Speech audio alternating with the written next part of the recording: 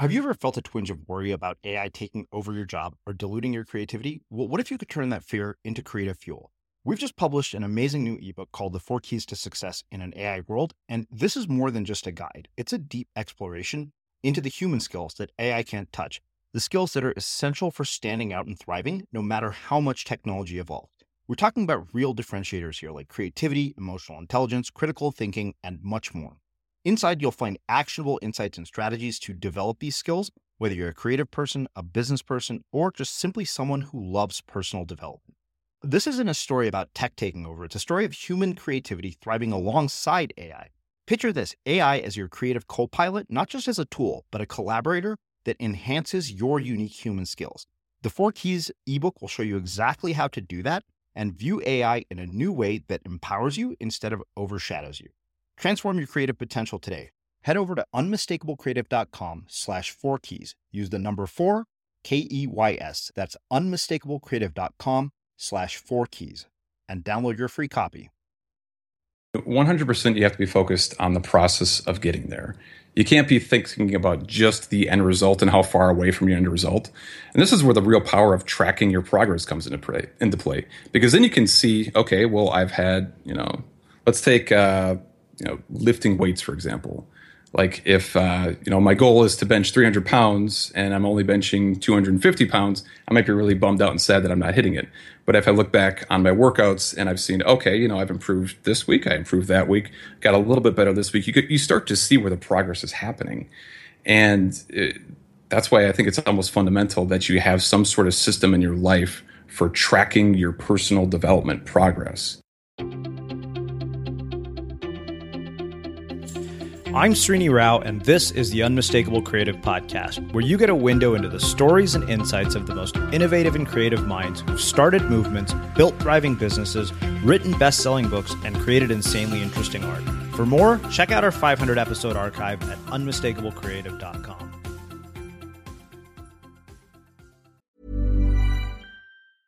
Selling a little or a lot? Shopify helps you do your thing however you cha-ching. Shopify is the global commerce platform that helps you sell at every stage of your business. From the launch your online shop stage to the first real-life store stage, all the way to the did we just hit a million orders stage. Shopify is there to help you grow. Shopify helps you turn browsers into buyers with the internet's best converting checkout. 36% better on average compared to other leading commerce platforms. Because businesses that grow, grow with Shopify. Get a $1 per month trial period at shopify.com/work. Shopify.com/work. Quality sleep is essential. That's why the Sleep Number Smart Bed is designed for your ever-evolving sleep needs. Need a bed that's firmer or softer on either side? Helps you sleep at a comfortable temperature? Sleep Number Smart Beds let you individualize your comfort, so you sleep better together. J.D. Power ranks Sleep Number number 1 in customer satisfaction with mattresses purchased in-store. And now, save 50% on the Sleep Number Limited Edition Smart Bed for a limited time. For J.D. Power 2023 award information, visit jdpower.com/awards. Only at a Sleep Number store or sleepnumber.com. Many of us have those stubborn pounds that seem impossible to lose, no matter how good we eat or how hard we work out. My solution is PlushCare. PlushCare is a leading telehealth provider with doctors who are there for you day and night to partner with you in your weight loss journey. They can prescribe FDA-approved weight loss medications like Wegovy and Zepbound for those who qualify. Plus, they accept most insurance plans. To get started, visit plushcare.com/weightloss. That's plushcare.com/weightloss. I'm Sandra, and I'm just the professional your small business was looking for. But you didn't hire me because you didn't use LinkedIn Jobs. LinkedIn has professionals you can't find anywhere else, including those who aren't actively looking for a new job, but might be open to the perfect role, like me. In a given month, over 70% of LinkedIn users don't visit other leading job sites. So if you're not looking on LinkedIn, you'll miss out on great candidates, like Sandra. Start hiring professionals like a professional. Post your free job on linkedin.com/people today. Hey, it's Ryan Reynolds, and I'm here with Keith, co-star of my upcoming film, If, only in theaters May 17th. Do you want to tell people the big news?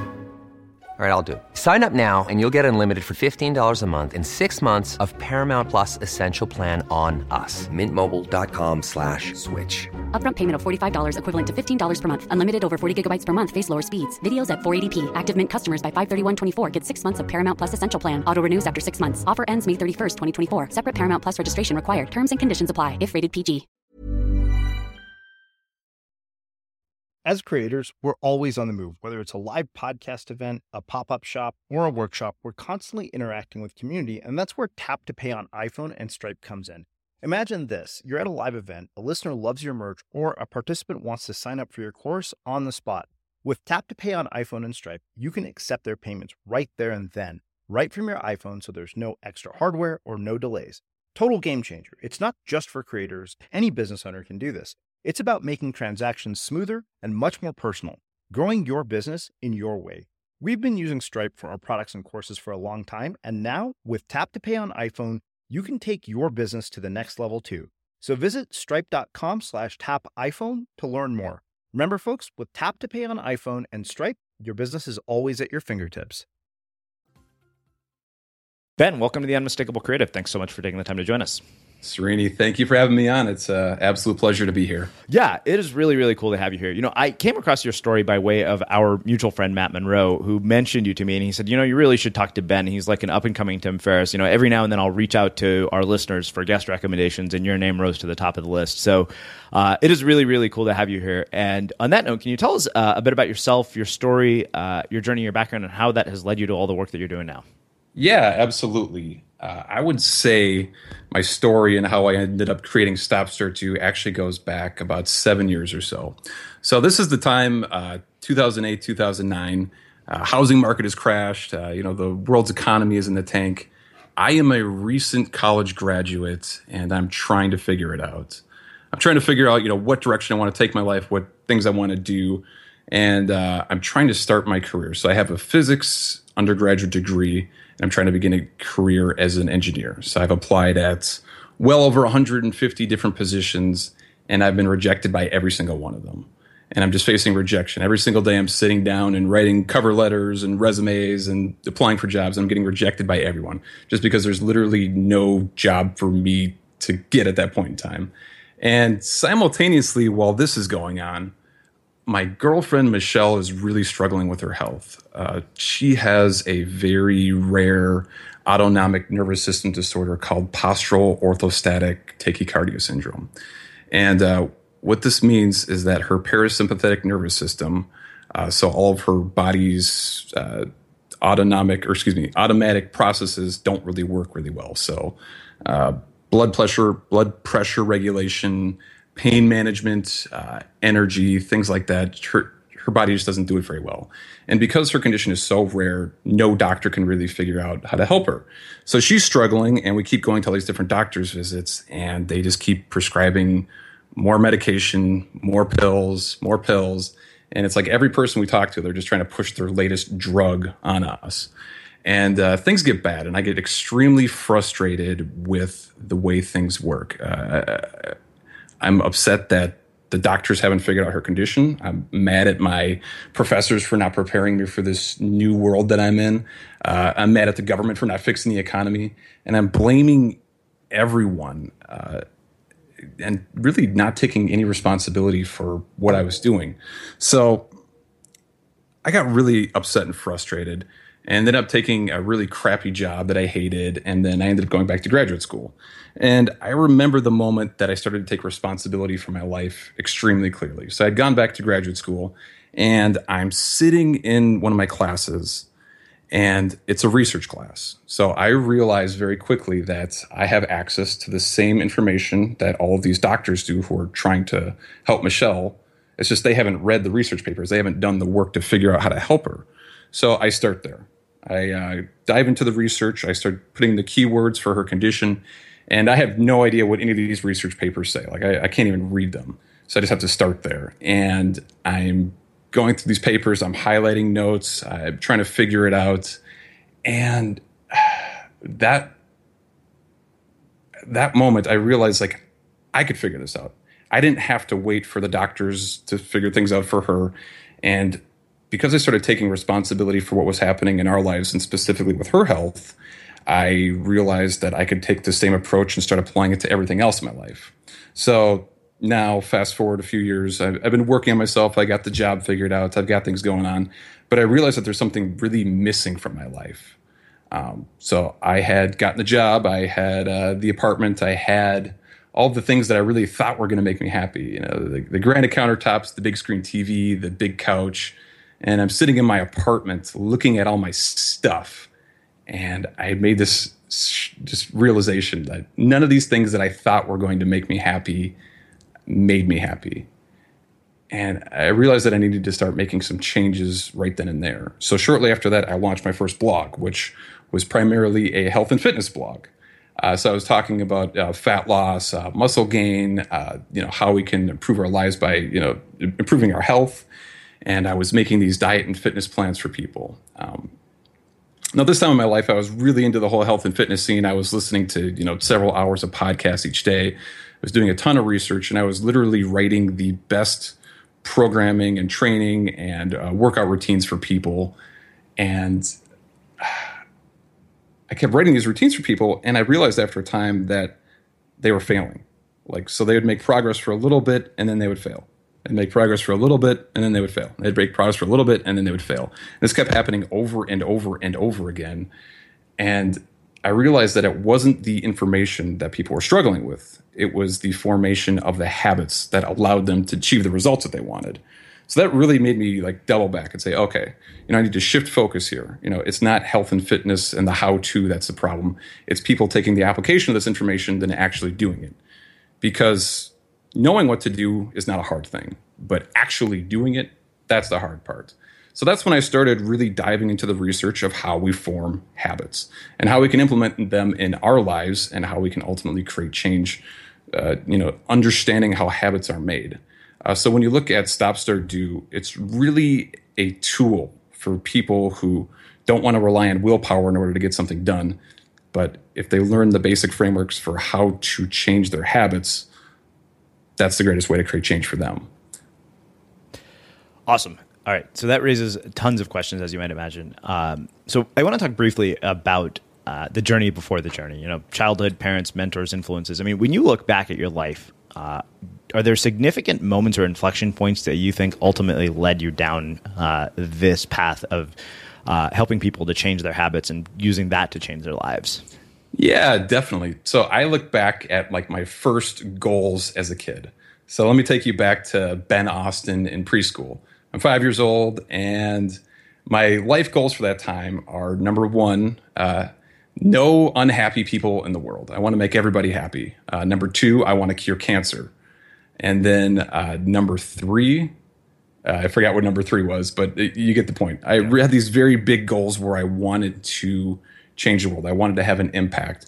And it's strange for me looking back at those goals when I was younger, because I realized very quickly that the work I'm doing is influenced by those same feelings that I had when I was younger. So I look at the reasons why I created Stop, Start, Do, the reasons why I continue to work on it. And it's really my desire to have an impact and create change on a mass scale. And I see, I don't know, it's really weird when you look back on your life and you start to see these decisions that you've made and you see how they've aligned with what you would consider to be your purpose or your mission in life.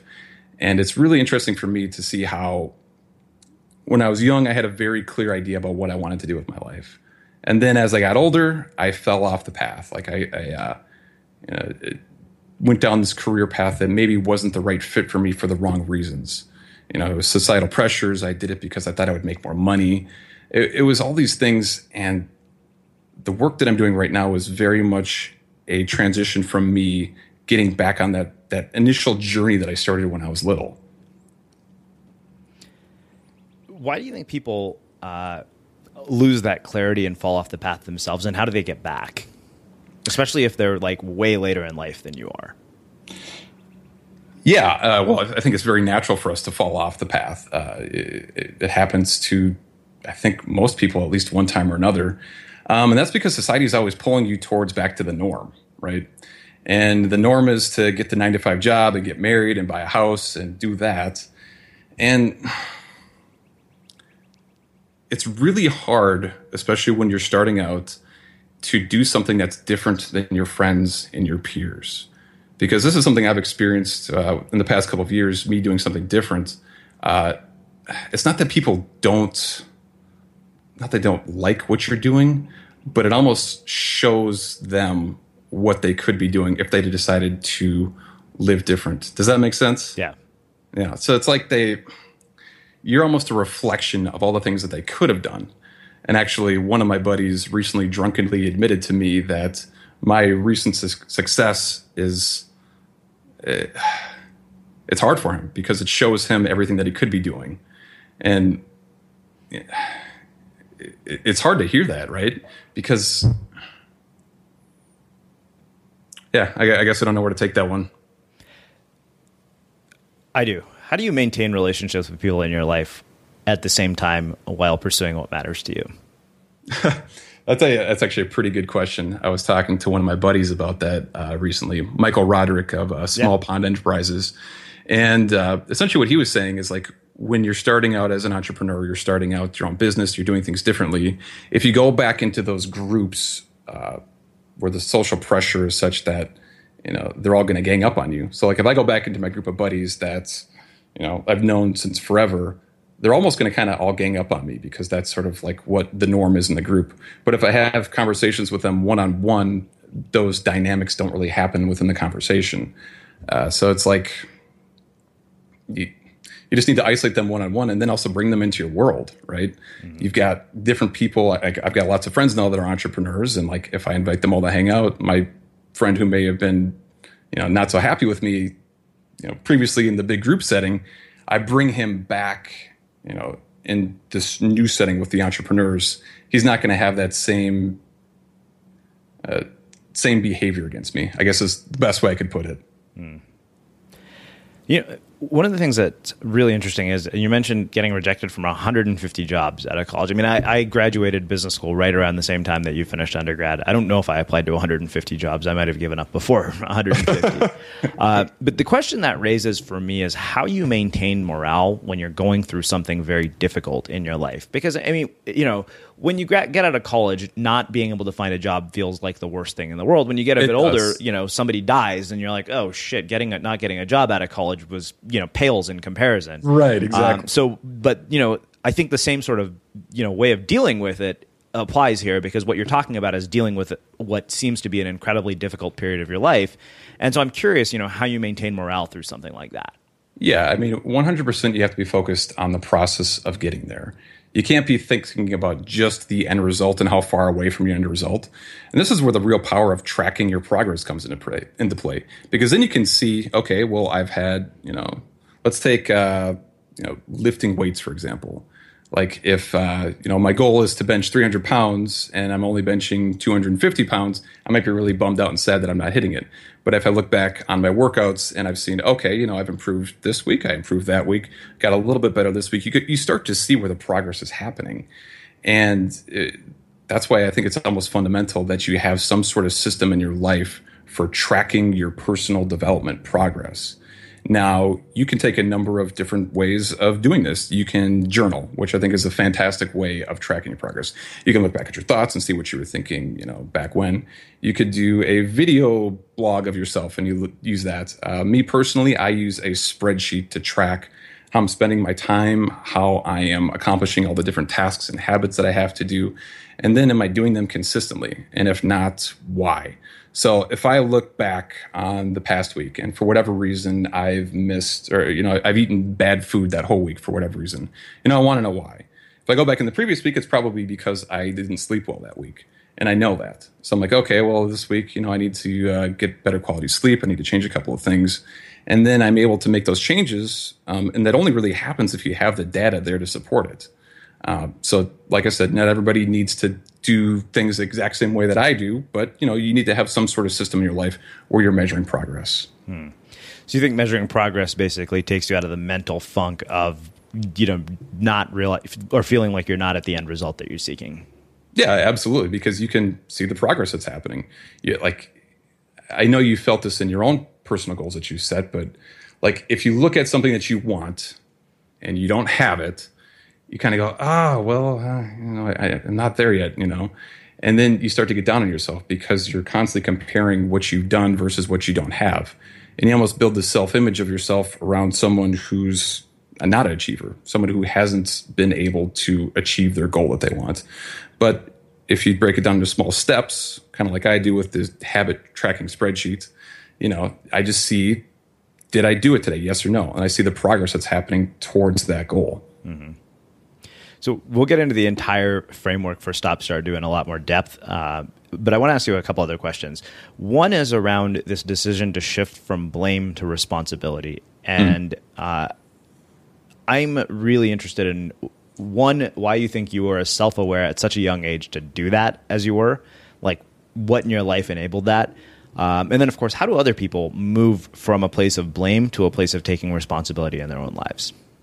Yeah, for me, it was just sheer pain of the way I was living. And I was experiencing such tremendous guilt and shame and anger towards the way things were that I pretty much had no choice but to change. Like, things had gotten so bad that the only real option was to change and to take responsibility, because clearly blaming other people at that point in my life wasn't doing anything. It wasn't accomplishing anything.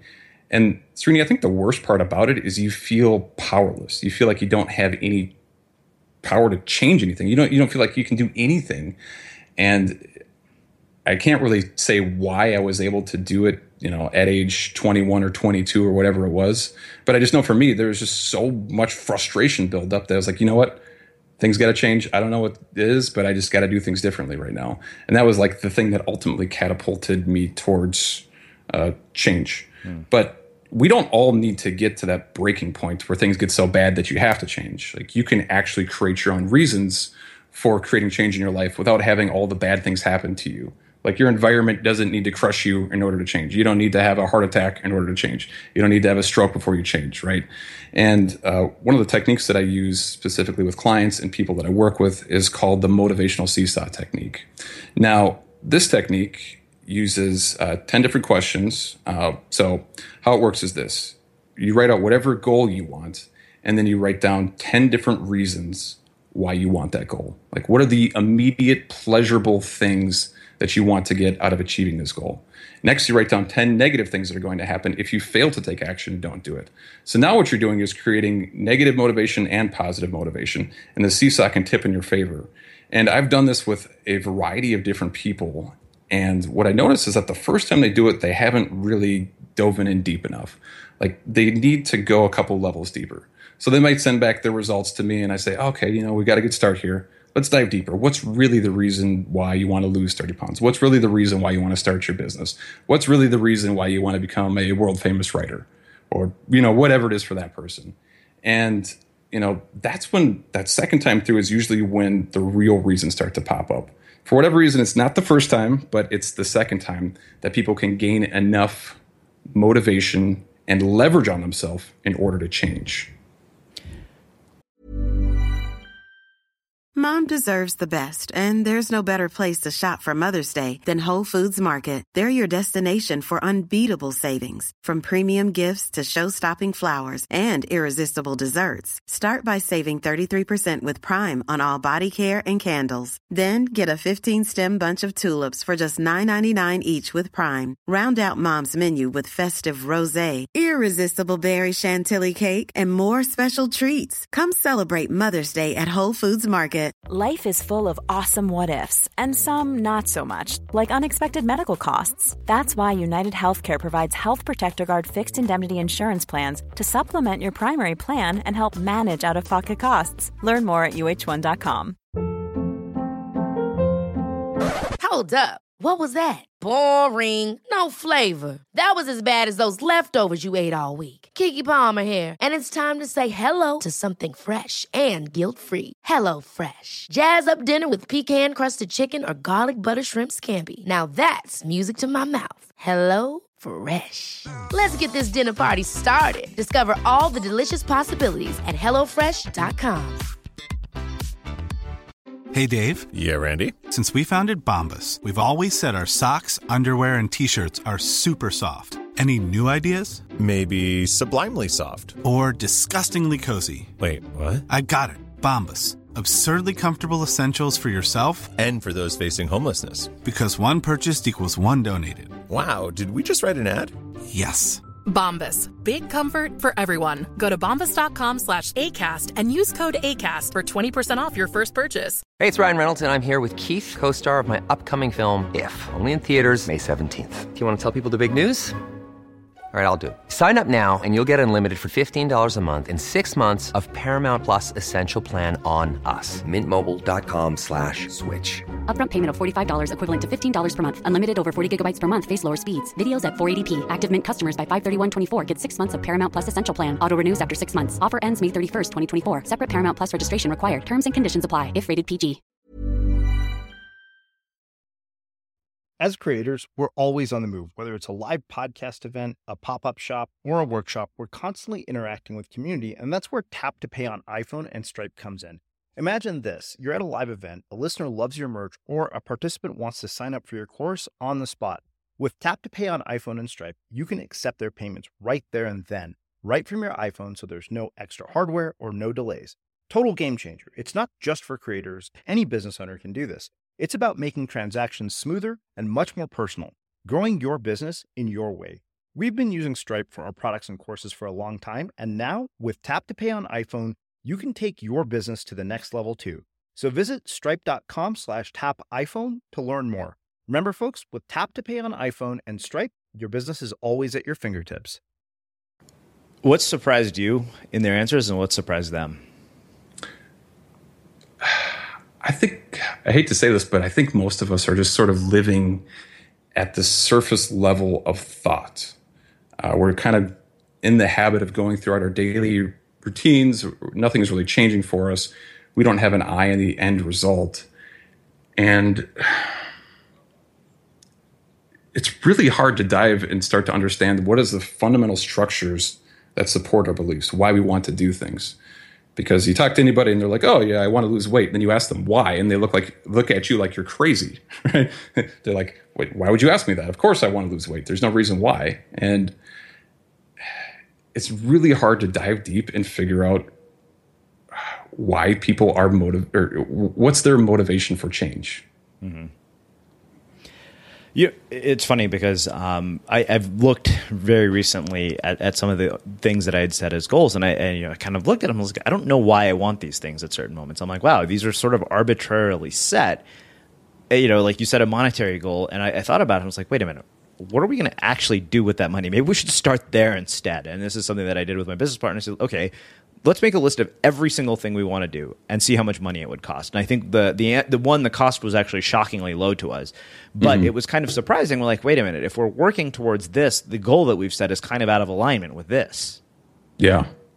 Oh, okay. So you're setting a monetary goal, but it's not in alignment with your daily actions and habits in order to get it. Is that what you're saying? No. I mean, it's not actually aligned with what we're like. The end we had in mind was not even on the table. It was like the end was just okay, make X number of dollars. But we're like, wait a minute, we like just the sheer act of asking why and what the hell are you going to do with all that money? It really kind of opens your eyes up to a lot of different things. You're kind of like, whoa, wait a minute, that's not as much as I thought it was going to be, or It's just a very eye-opening exercise to really understand why you want something. Absolutely, yeah, because you start to really, you'll write something down and you're like, holy shit, I didn't know that that's the reason why I want to do that. I mean, let me give you an example. So last year, I wanted to start a habit where I was giving a speech to my phone every day. Like I was just riffing on a subject that I was working on, trying to talk about it, trying to improve my public speaking skills. And when I sat down to wrote down why I wanted it, I realized that, okay, I want to start doing more public speaking, and I want that to be a big part of my career. And ultimately, I learned that I want to start a podcast just from doing this exercise. But I didn't really know that. I kind of knew it, but I didn't really know it until I had gone through the process of writing these things down and figuring it out, kind of like you guys did. So one of the questions I have for you is, you mentioned that the first 10 people that you had worked with actually failed with the changes that you wanted them to make. And I think the natural tendency for a lot of people in a moment like that is to say, I'm a failure because the people that I tried to work with failed. And it seems like you didn't. So I'm curious, what enabled that? Yeah, no, I think you're bringing up a really good point. There's a huge difference in between I failed and I'm a failure. I think the real dangerous thing to start saying is I'm a failure, or I can't do this, or I'm not capable of doing this. But if you just say, okay, this time didn't work out, what could I do differently next time in order to try a new approach? Because going back to the responsibility piece that we were talking about earlier, I looked at their inability to make change and I said, okay, well, it didn't work out. Clearly there's something I'm doing wrong here. It's not their fault. 10 people don't fail randomly. Something I'm doing is wrong. What can I do differently? Mm-hmm. Well, I think that makes a perfect setup to start talking specifically about the stop, start, do framework. Because, what's interesting to me, is that we've carried people through so many different frameworks for making changes in their lives on this show. We've brought in people from every perspective imaginable. And one, the changes are always different that people make because we rarely provide prescriptive advice. And two, certain conversations resonate with certain people in certain ways. So I really would love to walk through this entire framework of stop, start, do, and how it's used to change behavior and change habits. Absolutely. Maybe we should pick a habit and then work from there, because it works really well for something that you want to implement in your daily routine. So I'll just give you an example from my personal history. I wanted to start a gratitude journal habit. Okay. Mm-hmm. Like that's what I wanted to do. Okay. So I already mentioned earlier that I have a spreadsheet that tracks whether or not I did it. And that's a big part of it.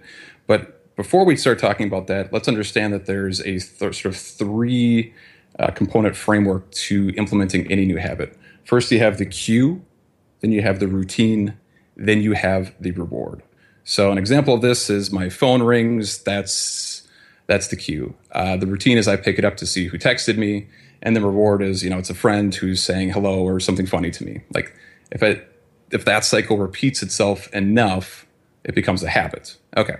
So let's go back to the gratitude journal example. So I want to start a gratitude journal, and I realize that there's a lot of benefit to doing so. I'm in the research. I'm like, okay, there's good reason here for doing this. So what I do first is I do that motivational seesaw technique that we talked about earlier.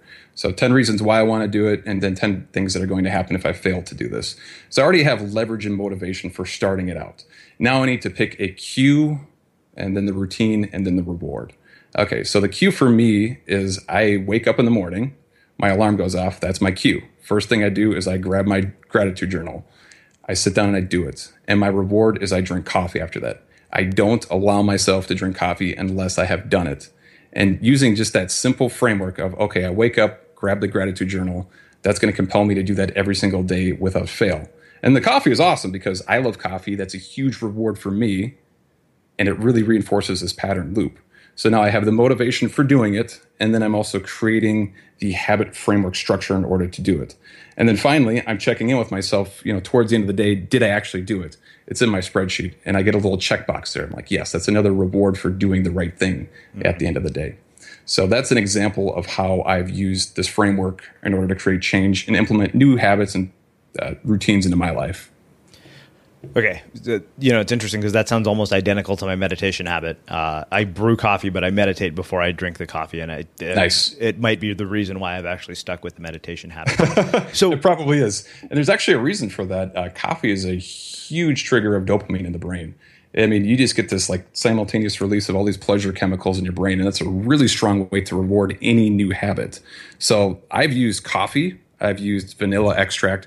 I've used other good smelling scents in order to create an immediate reward following a routine that I want to make. But then I've also done things like using music, using a song that I like, because it creates a good association to this new habit that I'm doing. Mm-hmm. But then also you can just give yourself a congratulations, like, yes, I did it. I mean, sometimes that's strong enough.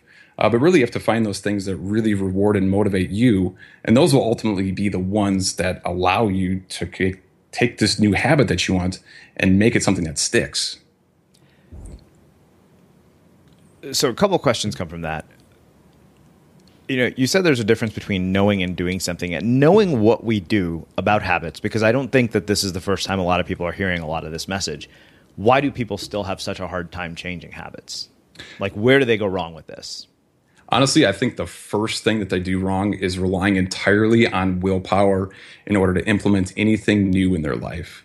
So like, let's take the average New Year's resolutioner, for example. So this average New Year's resolutioner, they want to lose 30 pounds. They want to eat nothing but low-fat yogurt and granola, and they want to spend more time with their family. They want to work less. They want to sleep more. And they're implementing 25 new things that they want to do in their life right now. Yeah. Now, all 25 of those things are simultaneously taxing their willpower. And for those of you who don't know, your willpower is a finite resource. It's sort of like your battery on your iPhone. It drains and it goes down over time. And each of these new behaviors that you're doing is not a habit then. Okay? You set the bar for success so high that you're literally going to fail at some point in time. And slowly over time, you keep doing all these things and you're draining your willpower and you're draining your willpower. This is the reason why you see people have success with a new diet or exercise program for like a week, maybe 2 weeks, and then they fall off. Their willpower is drained to the point where they can't keep going anymore. And you know what? These people look tired. I've seen it over and over and over again. And I'm sure you have as well. Oh, yeah. Week number 2, they hit the wall and boom. And then, you know, because they've set the bar for success so high, like they claim that they're going to work out for an hour every day that week. And then they don't do that. And they go, oh, shit, I failed. I didn't do it. Well, the rest of these things that I wanted to do, I guess I don't need to do them either. And it sort of starts this negative spiral. So I always say you have to start from the opposite perspective. You got to baby step it. You got to set the criteria for success so low that you can't fail. So if you want to start a running habit, you know, don't make your criteria for success, I'm going to run every day for an hour. Your criteria for success is I have to put on my shoes, right? You got to make it so easy because once you get your shoes on, you get them on, you're like, okay, well, I might as well go out the door. I might as well go out the door. And then you go out the door and you're like, okay, well, I'm walking now. I guess I might as well go out to the end of the block. And you go to the end of the block and you're like, okay, well, that wasn't so bad either. I might as well keep going. And you build up enough momentum. But if you start that day by saying, okay, I have to exercise for an hour, you're dreading it, right? You don't want to do it. And I've been doing this now for 6-7 years. Yeah. And every single day I have to use the same approach for myself because I get home at the end of the day and I'm exhausted. But I still committed to working out. And I'm like, you know what? I just have to put on my shoes. That's my only criteria for success. And I put them on and I'm like, okay, well, I'm here. Let's do it. Mm-hmm. And the more we can sort of baby ourselves and we can lower the criteria for success so low that we can't fail, that's when the momentum will take over. But I just think we set the bar too high. We try to do too much. We tax willpower to the point where it's no longer available and we can't make change. Yeah.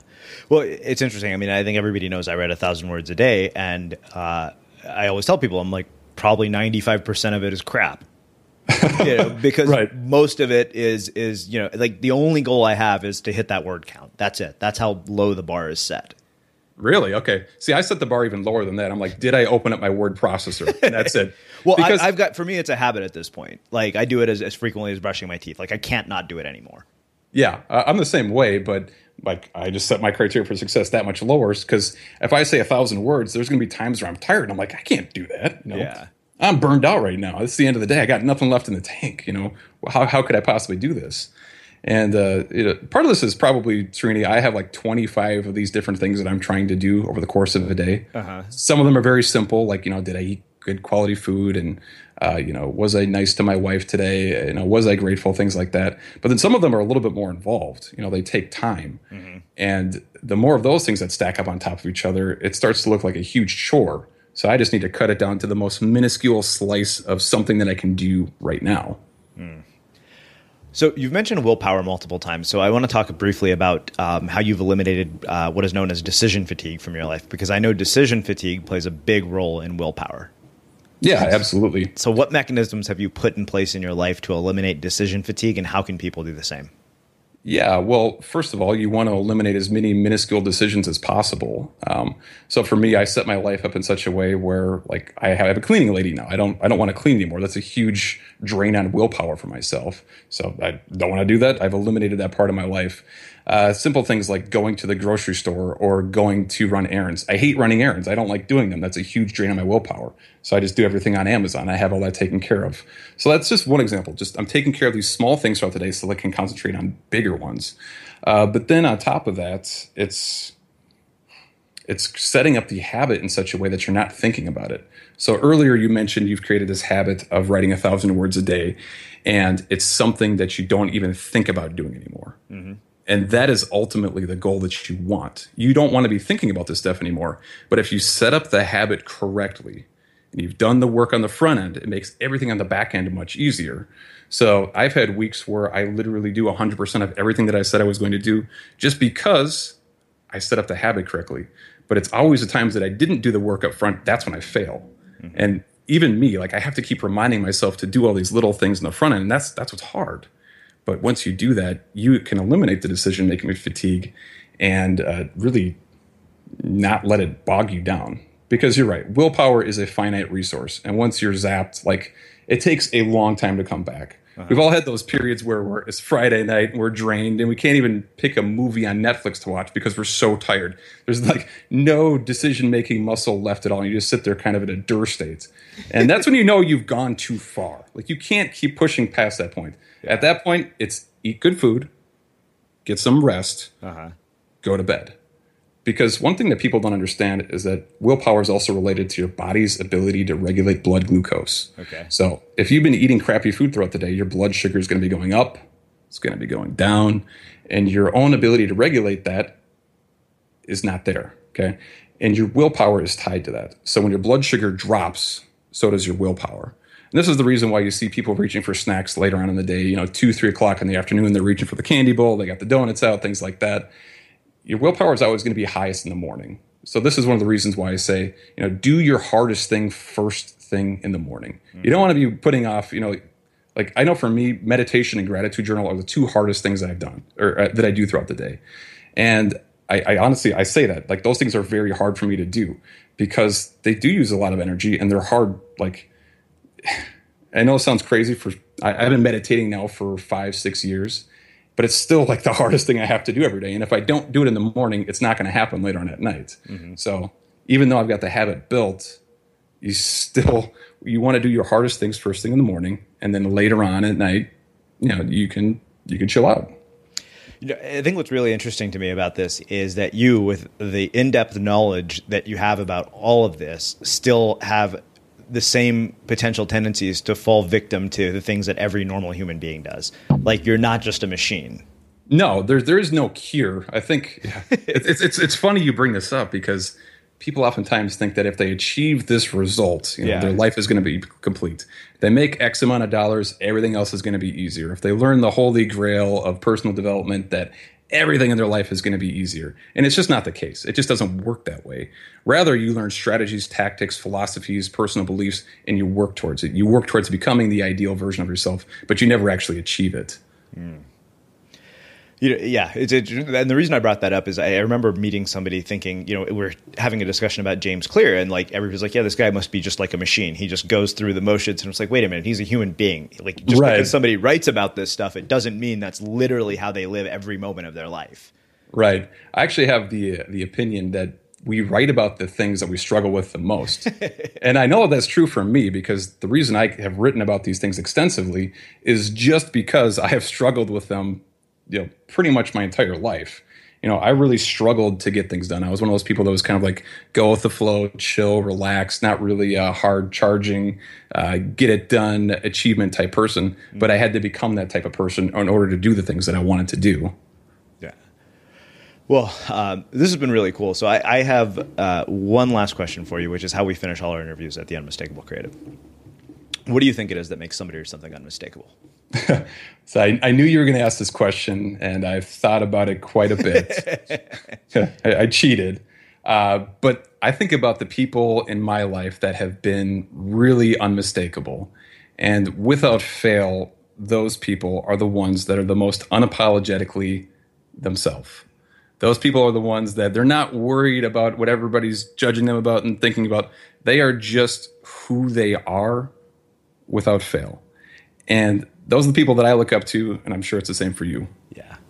Well, I think that makes a really sort of fitting way to wrap up our conversation.